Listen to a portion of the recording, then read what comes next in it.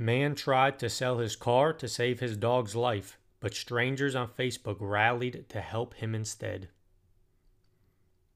When veterinarians told Randy Eder of Indianapolis, Indiana, that his dog would die if it didn't get surgery, he quickly put his car up for sale to pay for the expensive treatment. The Street Outreach Animal Response Initiative found out about his predicament and raised nearly $3,000 in donations after posting about him on Facebook, enough to cover the medical expenses. The dog is now on its way to recovery. Story found via Global Positive News.